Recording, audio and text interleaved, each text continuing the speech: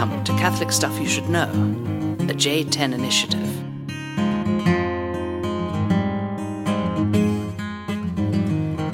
Glory to Jesus Christ. Whatever they say in the Eastern Church and Advent, forever. We don't change it. Okay, glory forever. We will change it soon, though. Actually, on 2 days. To what? To Christ is born. He is truly born. Yeah. In the Jordan. No. Glorify him. Glorify him, that's right. Or Christos Stajatsvia in Slavonic.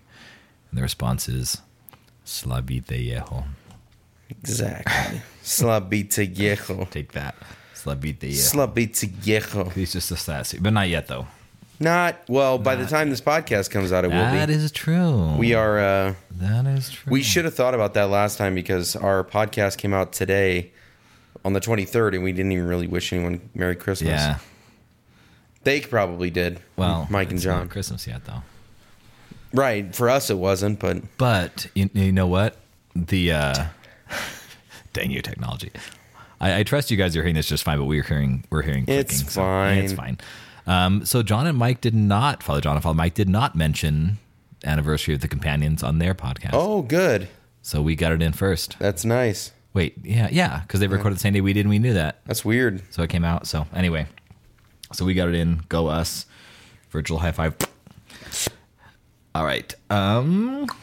So actually, I did think about, though, that this podcast would come out after Christmas. You did. I did my preparations. I did not in my greeting, of course. That's because we only recorded one last time. Yeah.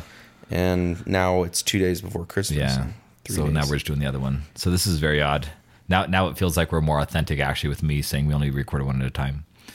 It just seems like that's kind of what people intend for us to be doing. Mm-hmm. It's just recording one like the day before it comes out. Exactly. Which is, of course, not what happens. So let's just start over again. Christ is born. In the Jordan. I did Glorify that just to him. mess you up. Glorify him. We do Christ is forgot that. baptized on Theophany, which all of this fits in. This is such a good transition. So very little banter. You Father are Nathan's getting kinda after it. tired. Oh, yeah. See, somebody's trying to keep it short. Well, I'm just trying to flow, and nothing's coming to mind. Jesus is like, You Father can Michael, flow low. just Well, get it's the hard topic. to get in the season when we haven't yet entered into it. I know. And like, look at my house. What? Does this look very Christmassy? Yeah, There's nothing. It doesn't not really a single change. thing. Not a single thing. I don't think that's changed in like 3 years. Like, see those Christmas cards on that table over by the Uncompanion's TV that never turns on? Mm-hmm. Those are from like 3 years ago. Literally. If you looked at those, they did like Merry Christmas 2014. I know. How long is How long's that weight machine been over there? That's been there since I had my herniated disc, which was what, 2 years ago? At least 2 years ago. Oh, wow. Okay. So that was Ben gave me that. My buddy Ben. Remember Ben's Pharmacy down here right by the seminary? So he gave me that because I had a herniated disc, and that's some like anti-gravity thing or something. So I tried it once. I just never got it. It was like, and I almost killed myself on that thing. Oh, I remember you telling me. Because it's like you're supposed to flip upside down, and it's supposed to take weight off your spine, and it's supposed to do all these things. Because my herniated disc was at C6. It was way just up by my neck. And so it's supposed to, like, you know, my big old fat head was supposed to weigh down my spine or something like that, so that it actually elongated it or stretched it out, or at least was supposed to alleviate some pain, because nothing I could do alleviated pain. And that, I think I told you that story. I went 6 months in excruciating pain.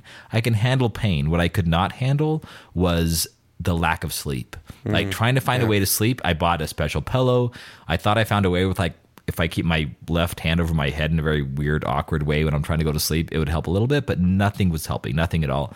And so finally I went to a doctor, and it was actually at Mass at St. Vincent de Paul. And we have this server named Mike.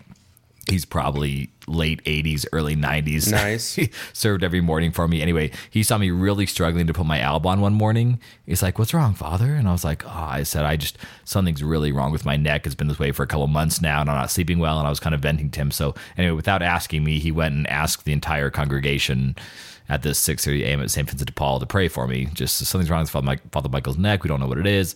So anyway, there was a surgeon in the congregation that day who then came and talked to me. And anyway, he saw me. We did x-rays. We did MRIs. my herniated disc at C6 was so horrible that it was jetting into my spinal cord and was causing a bubble, like in the spinal. You could see in the MRI a space, an air space in my spinal cord. And my dad discovered it because he's an MRI tech. So he like looked at it and was like, you have a bubble. And he knew the term in there. So I went back to the doctor. The doctor said, well, as long as it doesn't grow bigger. Anyway, it just got messier and messier and messier. So long story short, I was about ready to have a epidural, which was not going to work, of course, but insurance required it. And then I was going to go in and get surgery where they just fuse your spine, which is horrible. But, football players do it all the time, so it's not too debilitating. So I was like, well, you know what? I'm going to do it. Just going to get my spine fused. And then I was at a restaurant one night with a buddy of mine, and we were sitting eating dinner, and this little boy, probably about maybe 10 years old, walks up. And he's like, Father Michael. And I'm like, oh, yeah. I have no idea who this is. We're praying for your neck. And like the fact that he said we are made me think he was from the school of St. Vincent de Paul or something like that. That somebody had asked them to pray for me. Anyway, so I said, oh, thank you. He walks off. I tell my friend I have no idea who that was. And then the next morning I wake up perfectly fine. Perfectly fine. Like not an ache, nothing. And I went back to my doctor and I was like, I don't know what's up, but there is something seriously happened, you know, miracle-esque, if not miracle, just explicit. And he's like, I believe in miracles. Let's run with it. So it's been 2 years now. No problems at all. Did you pass like some spinal gas? Is that a thing? I don't know. I believe in miracles. Oh, because the bubble. I believe in miracles, Michael. I haven't had another MRI. That's amazing. I had no idea if it worked. That. Oh, I believe in miracles too. I've had crazier things that happened to me though. I think Jesus is just like, you know what? You'd have no faith unless I just threw it in your face all the time. Exactly. And I'm like, dang it, Lord. That sounds like Jesus. It does. No. Another quick story. Like one time, I was at the outreach to my liturgy, and I was saying goodbye to parishioners that were moving to New Mexico, and they had been in the parish in the outreach for years. I knew them very, very well. And as I turned around to give this heartfelt, like going away speech during the announcements, I spaced their name, completely spaced their name, forget it completely. So here I am, like trying to talk around saying their name because I think everybody knows who they are. Yeah. And finally, I just give up, and I'm like, and I'm trying to like, come on, Lord, just give me their name. And finally, someone in the congregation yells it out, literally yells out their name. And I'm like, oh my gosh. And so after giving the talk, I turn around and I look up at the cross, like the icon of Christ on the cross. And I'm like, Lord, like, what the heck? Thanks a lot. Thanks a lot for that. And like, I literally, like in my heart, not out loud, of course, but like in my heart, heard Jesus just go, that was hilarious. Like I did that on purpose and it was hilarious and you needed it. And I was just like, I couldn't do anything but smile. It was just so explicitly like, okay, my brain just farts every once in a while and I can't think of a name. But sometimes Jesus is just like, I'm just going to mess with you a little bit because it's funny and you're going to think it's funny too. So anyway, that's part of the Jesus I know and I like it. So, okay. The Jesus I know. See, now we just got away from the easy transition. It's all right. Okay. So, we still have 58 more minutes. We haven't mocked them yet, have we? I didn't mock. I don't mock. Do I mock? You started the mocking, 2 nights ago? I did not. I finished it up. I didn't say anything. What did you say? You got me going on it then. I didn't say anything. Somebody else brought it up. Who brought it up? I think it was LeJoie. Oh, was it really? Okay. Yeah. LeJoie. Yeah, so we did not adequately mock Father Mike and Father John for going over the hour mark. First time ever. I was actually scrolling through the iTunes list today, and you can see it stands out like 1:01, 1 minute, 1 second. And poor Becca, our editor, tried to edit it down, but she just couldn't. And I listened to it, and he really couldn't. And it wasn't even that he guessed. It was just them. It was hilarious. Oldies 101. So anyway, now we can go over, and it's not a problem. We can go over an hour because it's been done. The seal was broken by them, not us. We rejoice in that fact. And now for a while. Now we can go over without shame. Not for a while.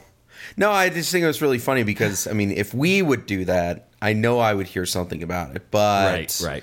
You know, I just waited. We're the nice guys of the Catholic Stuff podcast. Exactly. We're the good guys, and over there they'd mock and scold and yes, but tie up heavy burdens anyway. hard to carry. All right, but we were having a companions dinner, and we went the whole dinner without saying anything. No, when we were eating sushi, right down by your place, and then at the very, very end, as we're walking out, LeJoie says something, and you and I jump on it. Yep. Okay. All right. So to keep it under an hour and a minute, let's move on to the topic. So I did consider when this was coming out, which is going to be January 6th or 7th or something like that. Whatever. Yes. Because they're next week. Rome's next week. And then... hang on. Pause, Becca. Cancel. We're recording. We are? Okay. Yep. So back at it. So this is going to come out... Anyway, this is going to come out between Christmas... Somewhere between Christmas and what you call Epiphany, what we call Theophany. And I don't know when it comes out in relation to January 1st. But anyway, in the Eastern calendar, we've now been going through the Philip's fast, what you guys call Advent, Nativity fast. And that is a time of preparation, of course. It is a time of penitential actions, prayer, fasting, and almsgiving. It is an ascetical season in the East. In the West, I found this out. I did not know this, but until this year. But I was preaching, and I actually read the Ordo before I did Mass, and I found out that this Advent is not only anticipation of Christ's birth and the anamnesis, the commemoration of his birth, but it's also the preparation for the second coming of Christ. Did you know that? Advent? Yeah. Yeah. Oh, is that like a well-known thing? I mean, depends on if you're a total liturgy geek or not. Okay, so Advent in the West is also a time of preparation for the second coming of Christ, which I think is amazing because there is something about preparing for something you know is going to happen, namely the birth of Christ, and something that you have no idea when it's going to happen. And those two preparations, because of course the second coming of Christ, we don't know what's going to happen. So when we spend Advent anticipating the revelation of the God-man at his birth, his nativity, there's also this sense of excitement and unknowing and the joy of unknowing, the awe of unknowing when this second coming is going to happen. So we need to prepare ourselves with watchfulness as well. So anyway, I knew something new to me. So this time, though, is a time of penance in the East, of anticipation in the West, both leading up to the Nativity of Christ. But as soon as the Nativity happens, we begin this season with multiple feasts, all having to do with revelation, all having to do with light. And of course, the irony here, the paradox here is that as the world gets dark, we just passed the winter solstice. So we are now in the darkest time of the year. And there's something about during the darkest season when the church commemorates light and it commemorates revelation. And all the feasts that they're coming now, all the way from now, all the way up until the entrance into the temple, what you guys call presentation, what we call encounter of our Lord of Simeon and Anna on February 2nd, 40 days after Christmas. So what we have is that traditionally, all of these feasts of revelation were all celebrated together. They were all celebrated on January 6th. Whether that's old calendar or new calendar, it was January 6th on both calendars. So on January 6th was the Feast of Revelation. Well, Epiphany, revelation from above, Epiphany, Greek word, Theophany, the revelation of God. So the feasts celebrated on January 6th were Nativity of our Lord, of course, the revelation of the God-man, his being shared with the world, the revelation, and that, of course, revelation came primarily through the angels to the shepherds. So that was kind of the God-man, the Messiah is born. That's why we say the greeting changes to Christ is born, right? Christ is just another way of saying Messiah or anointed one. Christ is born, we glorify him. That's our response to this revelation. So the Nativity, the second thing celebrated on January 6th was, of course, the Magi, the coming of the Magi. We know historically that probably they came a year or so after Christ was born. Certainly he was... Really? Yeah. I mean, the star most likely appeared at his birth, and then they started from the east then. And the reason why many scholars say this is because Herod was killing all babies 2 years old and younger. So he was probably about a year old, at least when they said the star appeared at his birth. It's now been about a year, so he just estimated it 2 years. So, but was he a toddler? They were still in the area. You know, there's different traditions about this, of course. But whenever the Magi appeared and came bringing these gifts, of course, we know that they then went back east. They were Magi, they were magicians, they were star worshipers, stargazers, and that's why God kind of took this pagan reality that they lived in and brought them to Christ, and they brought Christ then, or Christianity, back east, back with them. So there's this, it's a revelation to the Gentiles. So there's the revelation of the God-man to all of us through his birth, the revelation, especially scripturally, to the shepherds. And then there's this revelation to the Gentiles that is celebrated when we celebrate the Magi. And then the third revelation was the theophany, or what we call theophany. This is the commemoration of Christ's baptism. And the baptism was the beginning of his ministry to the world, but it was also, more importantly, it was the revelation of God as Trinity, Father, Son, and Holy Spirit, because his baptism is the first time that we hear that the second person of the Trinity stepped into the waters.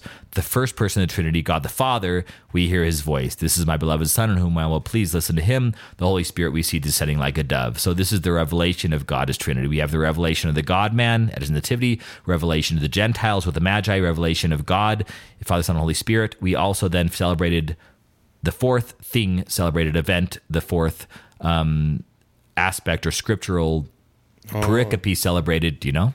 Wedding at Cana. Wedding at Cana, exactly. The revelation of Jesus as the miracle worker, the 30 years after his birth. Now, all of a sudden, his ministry begins with a baptism, but his first miracle is the celebrated wedding at Cana. So initially, in the early church, all four of those were celebrated together. Adding to that was also the finding in the temple, when he was revealed in a sense to the Jewish people that were there, and also the revelation of his name at his circumcision and naming, which is January 1st.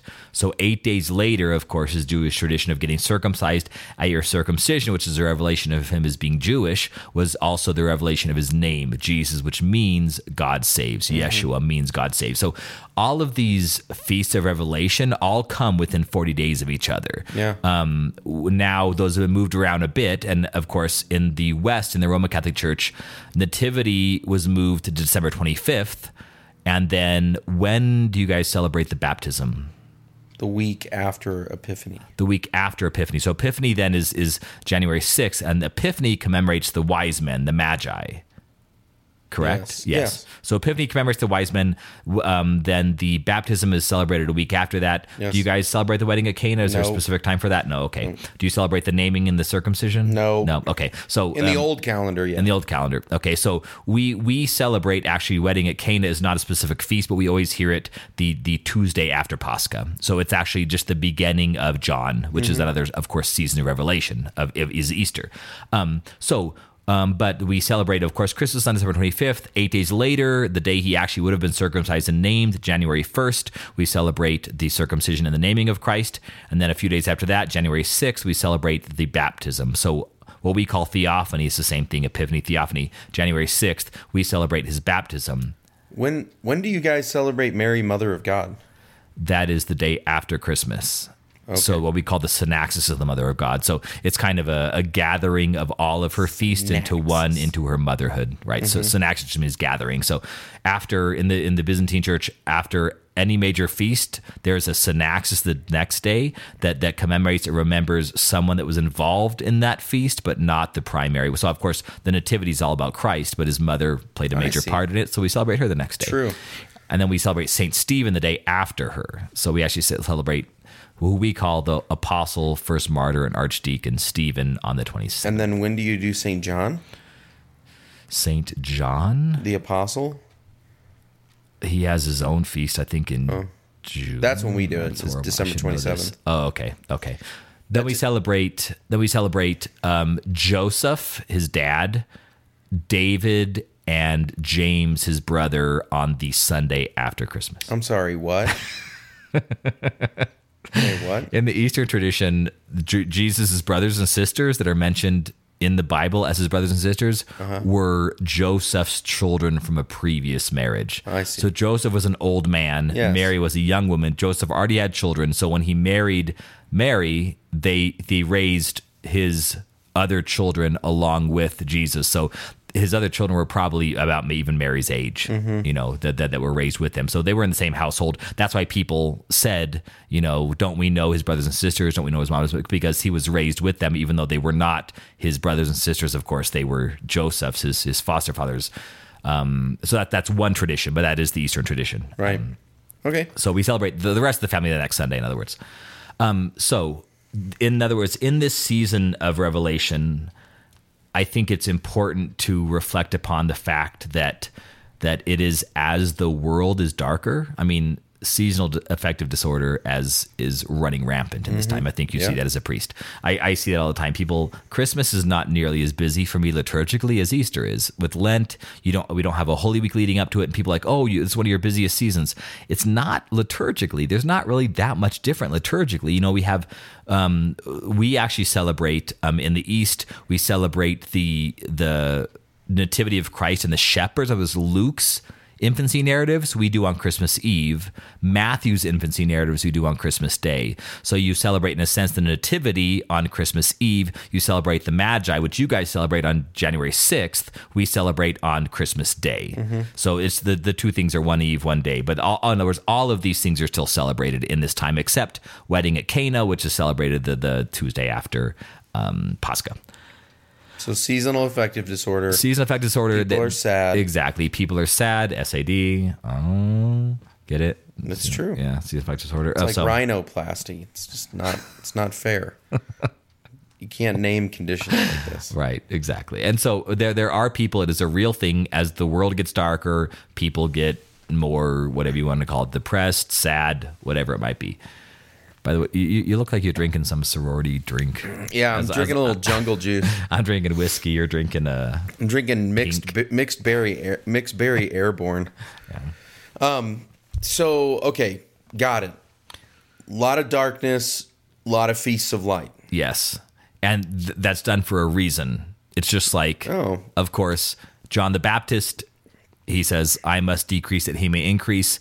So we celebrate his feast, as I've said before, as the world is, as the light's getting, everything's getting darker after summer solstice. We celebrate Christ as everything's getting lighter, the winter solstice. So the winter solstice is past, the world is darker. So the irony or the paradox that is beautiful in this is similar to what we sing every night at Vespers.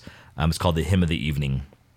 So in the monasteries, you celebrate Vespers literally as the sun is going down over the horizon. So the main times for prayer is as the sun is peaking over the horizon and as the sun is going down. So the day, the prayer is literally in the monasteries, because they can change this throughout the year, because that's kind of all they do is pray and work. So they can change it. So what the monks do is they will walk around the monastery banging on this piece of wood. It's announcing come to Matins or come to Vespers. So they don't have a certain time. Their alarms on their watches don't go off. They literally just pray in their cells or work until they hear this, and then they go and gather for church. So this allows them to every day do a little bit later, because then they know when the sun's going to set. So technically in the Byzantine Vesper service, the sun sets right, or the Prokeimenon, which is one of the prayers is called the Prokeimenon. The Prokeimenon is sung right as the sun is going down. So the Prokeimenon is the transition of day. We know from Genesis that, then evening, then morning, the first day. So the evening is the beginning of the next day.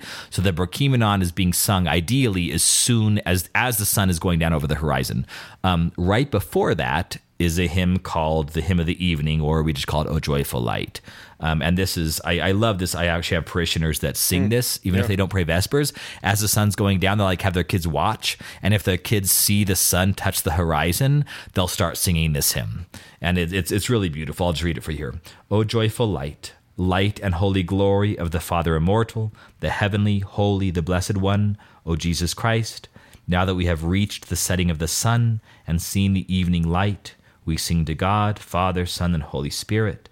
It is fitting at all times to raise a song of praise and measured melody to you, O Son of God, the giver of life. Behold, the universe sings your glory.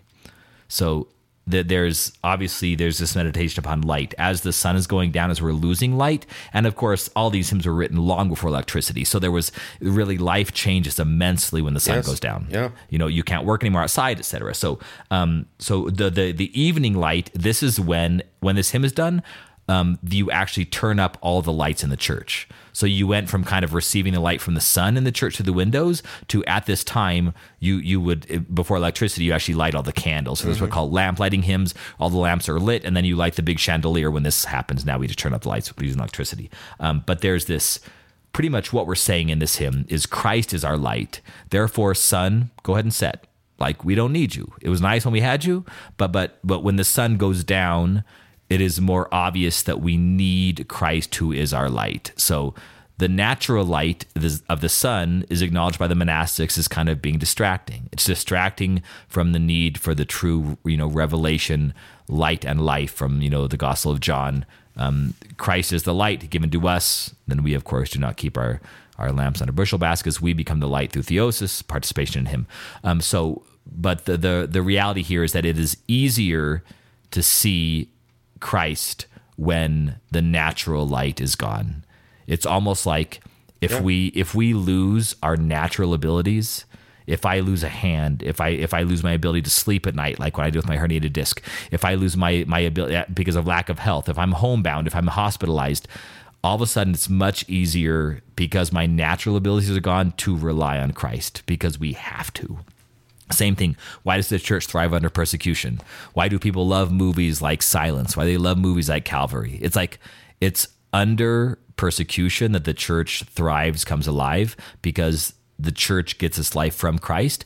And I can act like I was just preaching on Wednesday night to my people, like seeing Trump, like President-elect Trump going and giving these talks, and it says Merry Christmas, across the top of the podium. Mm-hmm. It's like, that's good in one sense for us Christians to see. And some people are calling him like the new Constantine, like, oh, he's making Christianity cool again, but it's like, okay, but the church doesn't do its best work when we're comfortable, right. Like Christianity has been so cared for in this country and in the world in the past few decades that we've laid a foundation for the world, at least in the Western world, laid a foundation of Christianity that everybody is resting on. It's a beautiful, beautiful thing. When you have Christian culture, it is ideal. Even atheists do charity when there's Christian culture. When there's a foundation of Christianity, then you can have punks rebelling against the world. You can have angry teenagers. You can have charitable atheists. All these things that are okay only because of the foundation of Christianity.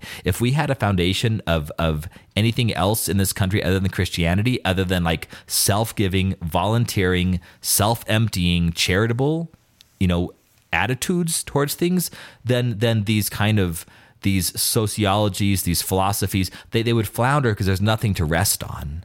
Like, I could do a whole podcast on this, but I think there's something about the Christian foundations of the Western culture that allows a lot of rebellion without the culture completely going south. But the problem is we're whittling that away, which again, it's a problem in one sense, but it also shows that Christianity flourishes under persecution. So we now, with Trump, kind of our president-elect, proclaiming Merry Christmas, that's fine, but we Christians need to stand up at being even better Christians, because everybody's acting slightly Christian in a Christian culture.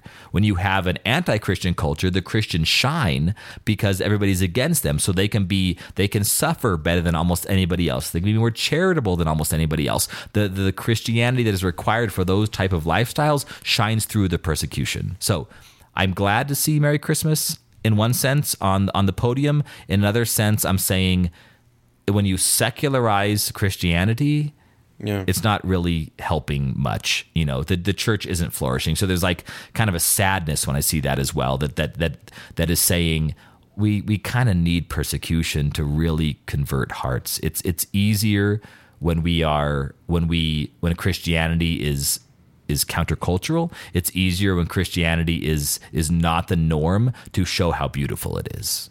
Yeah, I don't want to hear Merry Christmas from somebody that doesn't believe in Jesus. Right. I don't care who they are. That's another reason why it's frustration. Yeah. I mean, like, if you're actually making a statement about Christianity, fine. If you're just like doing the normal thing, I'm not really interested. I told all my people, they're like, everybody says, oh, put Christ back in Christmas. I'm like, no, put Mass back in Christmas. Yeah. Then you'll know about Christ. Yeah. I saw that. That's a beautiful meme, and it's beautiful. The best way to keep Christ in Christmas is to keep Mass in Christmas. Divine liturgy. Yeah, divine liturgy. Christ liturgy is what we call Christmas. Yeah.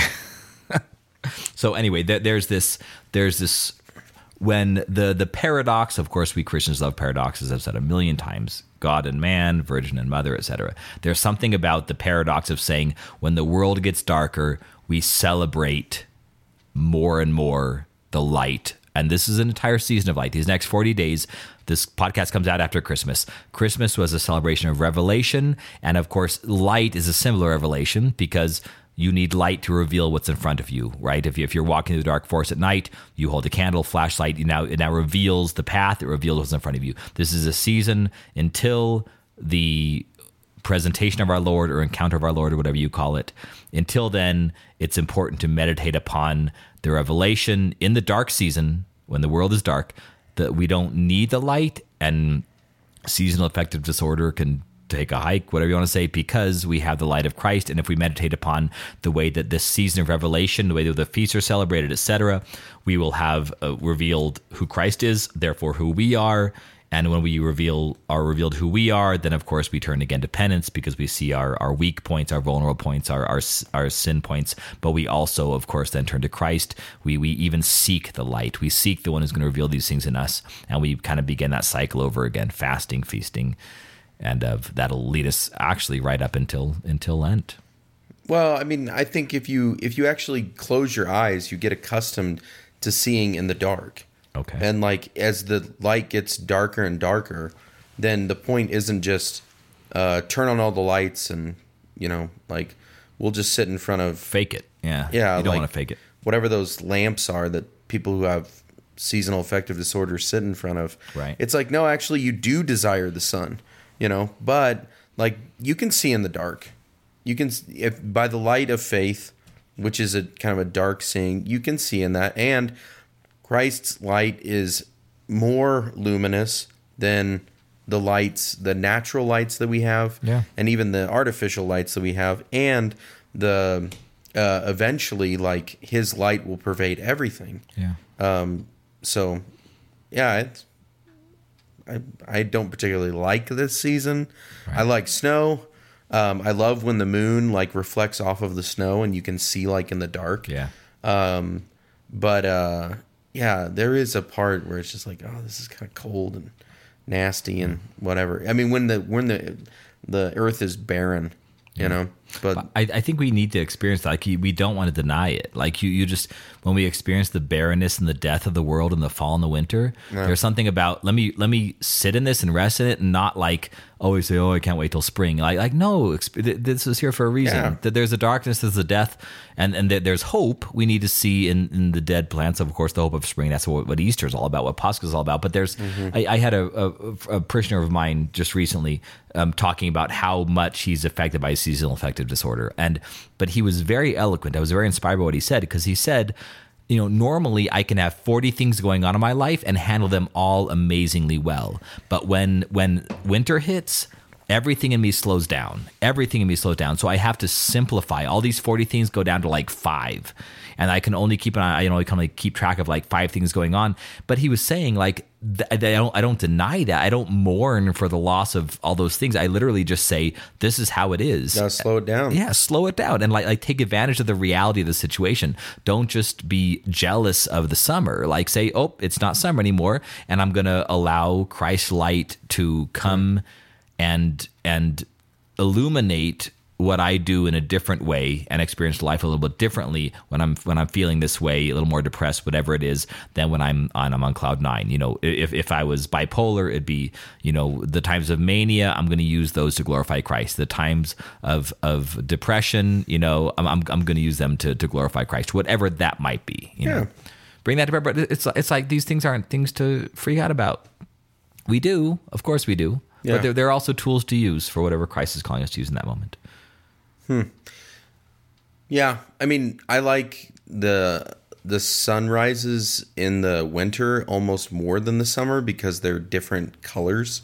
Like it's just a different, like more pinks than like oranges or the kind of creamsicle or whatever. Yeah. But like if you do your like morning ritual or whatever else, coffee, some people pray a holy hour.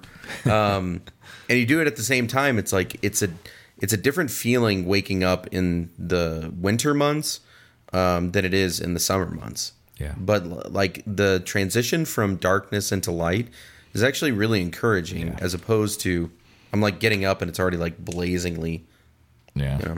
Yeah. Shout out to Perry West too. We had breakfast this morning at 7 with he and a bunch of the other kids from the parish, and they and he was like, "Isn't this amazing?" And they're like, some of the girls like, "Perry, shut up." it's way too early to be calling this amazing. But he's like, there's so much hope in this time. And I was like, you know what? I agree with you. I don't really see it that way, but I agree with you. I like that. I like the hope. And it's easier because you can wake up later and see the sunrise in the winter. Good point. So, amen. All Enjoy right. this season of light of revelation. Let Christ enlighten your hearts, reveal himself, reveal who you are, and move on appreciating what that season offers. And in a sense, when there's not as much sun, we have to turn to Christ, who is the light. And this season can actually force us, as poverty can force us through needing physical things to need Christ more. So the season of darkness in the world can actually inspire us to seek after the light that is not just the lights in our homes or candles, but rather Christ, who is our light, and to say, I have as much revelation and joy in this season only because of Christ, because I need him, than I do when the natural light might somehow convince me that that's all I need. And that's, of course, can convince me to be completely self-reliant and therefore flail in the spiritual life. Okay. I apologize. I'm pretty sure like I'm coming down with something. I don't know if I'm following anything that's going on right now. But I totally support Father Michael O'Loughlin in his pursuit to give something to you. I just right now I'm either... Yeah, it was kind of like a homily today. I apologize. No, I honestly... Your like, eyes are only half open over there. This was exactly what I did in fraternal group. I was listening to people and I was like, they are saying words, and those words have some kind of fluidity of thought, and I am just like so out of it. This sounds so important to what's being said right now. You were going. I'm like, but yeah. I have no idea what the concept I'm like, is. yes, I think he's on to something. All right. Well, hopefully by the time this comes out, you'll either have gotten over the illness or Please pray to God. You'll never have gotten Pray to God I don't get sick for Christmas Eve. Oh, yeah. I'm not. Shout out to Sinit Zaleski. I actually took her advice and bought, for the first time ever, echinacea. Oh, yeah. I have no idea what this is going to do, but it better do something. I get that kick donkey immune defense stuff What's from that? I don't want to cuss. I From Whole Foods, and it has a lot of echinacea in it. It's pretty amazing. Huh. Yeah. Well, I should check that out. Kick All right, here we go. Shout outs. Dear Father Nathan and the rest of the podcast people. Hey, Father, it's T Nasty here. Okay, literally. Are you a gangsta? Yeah, he says it's his self-proclaimed nickname. Okay. I'm gonna call you Powder Girl. Hey, Father, it's Powder Girl here. I wanted to give you a good old greetings on behalf of St. Gregory the Great Seminary. We have a handful of listeners here, including some of your Denver seminarians. First off, I want to give a shout out to all the seminarians at St. Greg's, especially Jack Rushoff. Jack has helped me take Mormon-themed Snapchats during the time we had to wear our white shirts and black ties leading up to Cassock Day. Nice. He was very dedicated to the Mormon Project to the extent he even flipped over a dead raccoon, which had exposed organs protruding out of it after being hit by a car. They sent us a bunch of pictures of them dressed as Mormons or looking like Mormons, and everything had its like a Mormon theme, like harmonizing with, brothers, and they're all singing in their black shirts or whatever. And then lastly, I want to give a shout out to my sister Abby, who searched every liquor store north of the Platte River to find quality Nebraska whiskey for you to sip on as a token of our appreciation. Apparently, Nebraska-made whiskey is hard to come by, so I hope this single malt will do. She not only found the whiskey, but also paid for it, and said it would go towards her tithing for the month. Thank you. Your bro Chacho in Christ, Tony Powder Girl, Shukai. Tony Shukai. Tony Shukai. Powder Girl. T Nasty. Who do you think you are? So what is the raccoon? Is that a Mormon thing? Do they killing raccoons? No, I'll show you the pictures. Oh, okay. I left them at the house accidentally. But they're all different things with Mormon in it. It's actually really funny. So. Okay. Next. All right, next. We got a Christmas card from the Halford family and the letter. To Father Nathan and Father Michael, thank you so much for all you do to keep the podcast going. I'm a faithful listener, and I cannot tell you how much it has fed my spiritual life and helped me to grow in my faith. I was very poorly catechized and it wasn't until my early 30s that I started to find my way back to the Lord. You've helped me to see the absolute beauty and fullness of the Catholic faith, so thank you. You are good men, strong fathers, and clearly loving and dedicated brothers. Thank you for sharing your lives and faith with us. Merry Christmas, Amy Hoffer. They also sent us a check that we will use to buy bourbon with. Heyo. That's what I vote. All right. Last shout out for me. Father Nathan, I was walking down the aisles of Wally World the other day when the shirt caused me to stop in my tracks.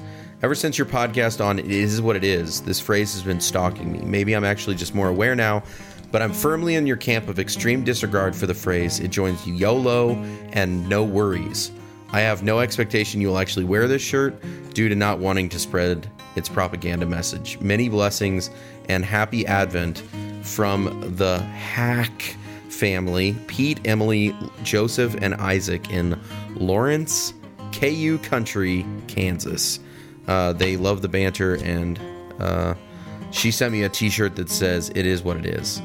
And so if there's any listener out there that super wants a teal green, It Is What It Is XXL shirt, please send a self-addressed envelope to St. Joan of Arc, 12735 West 58th Avenue.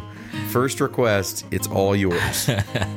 That's awesome. All right, and finally, I'm not going to name the name here because they have a prayer request. I don't know if this is meant to be public, but fathers, we enjoy your podcast, and we know how much you enjoy Sour Patch Kids. Please consider this a bribe to pray that we may be blessed with children in the near future. They sent us a cereal box size box with a bag inside of Sour Patch Kids. So even though we're trying to resist, we don't eat them on air anymore. We'll eat them at Villa. For Villa. Exactly. Yeah. When we drink probably some of your bourbon as well that you guys are sending us. So with the brothers. All right. So anyway, I'm not going to mention their name because of the prayer request, but please do pray that the family that sent us Sour Patch Kids are blessed with children in the near future. Let's do it. Ba-da-da. All right. Get better, Father Nathan. Heal up. T-Pain. What did he call himself? T-Nasty. Can't get over that. That's great, though. T-Nasty, pray for Tony Shook Eye. I like your style. I got your Christmas card, and it's a bunch of seminarians riding on cats because they're the cats of St. Gregory. I'm like, that's pretty good. You know? So he's got to have his funds, too. T-Nasty, I'm proud of you. Catholic Stuff Podcast. Please do. I just want to say again, please do say a prayer for all couples that are desiring to get pregnant. It's a wonderful gift for the people that would like to have children. That's very abnormal in this world that we live in. So may God bless you. Yeah. Okay. Catholic Stuff Podcast at Gmail. Like us on Facebook. Give us a shout out on iTunes. Thank you. Love you. Merry Christmas. Merry Christmas. Christ is born. Glorify him. Glorify him. Dang it. Oh, and happy season of light and revelation. Enjoy it. Okay. See ya. Bye. Bye.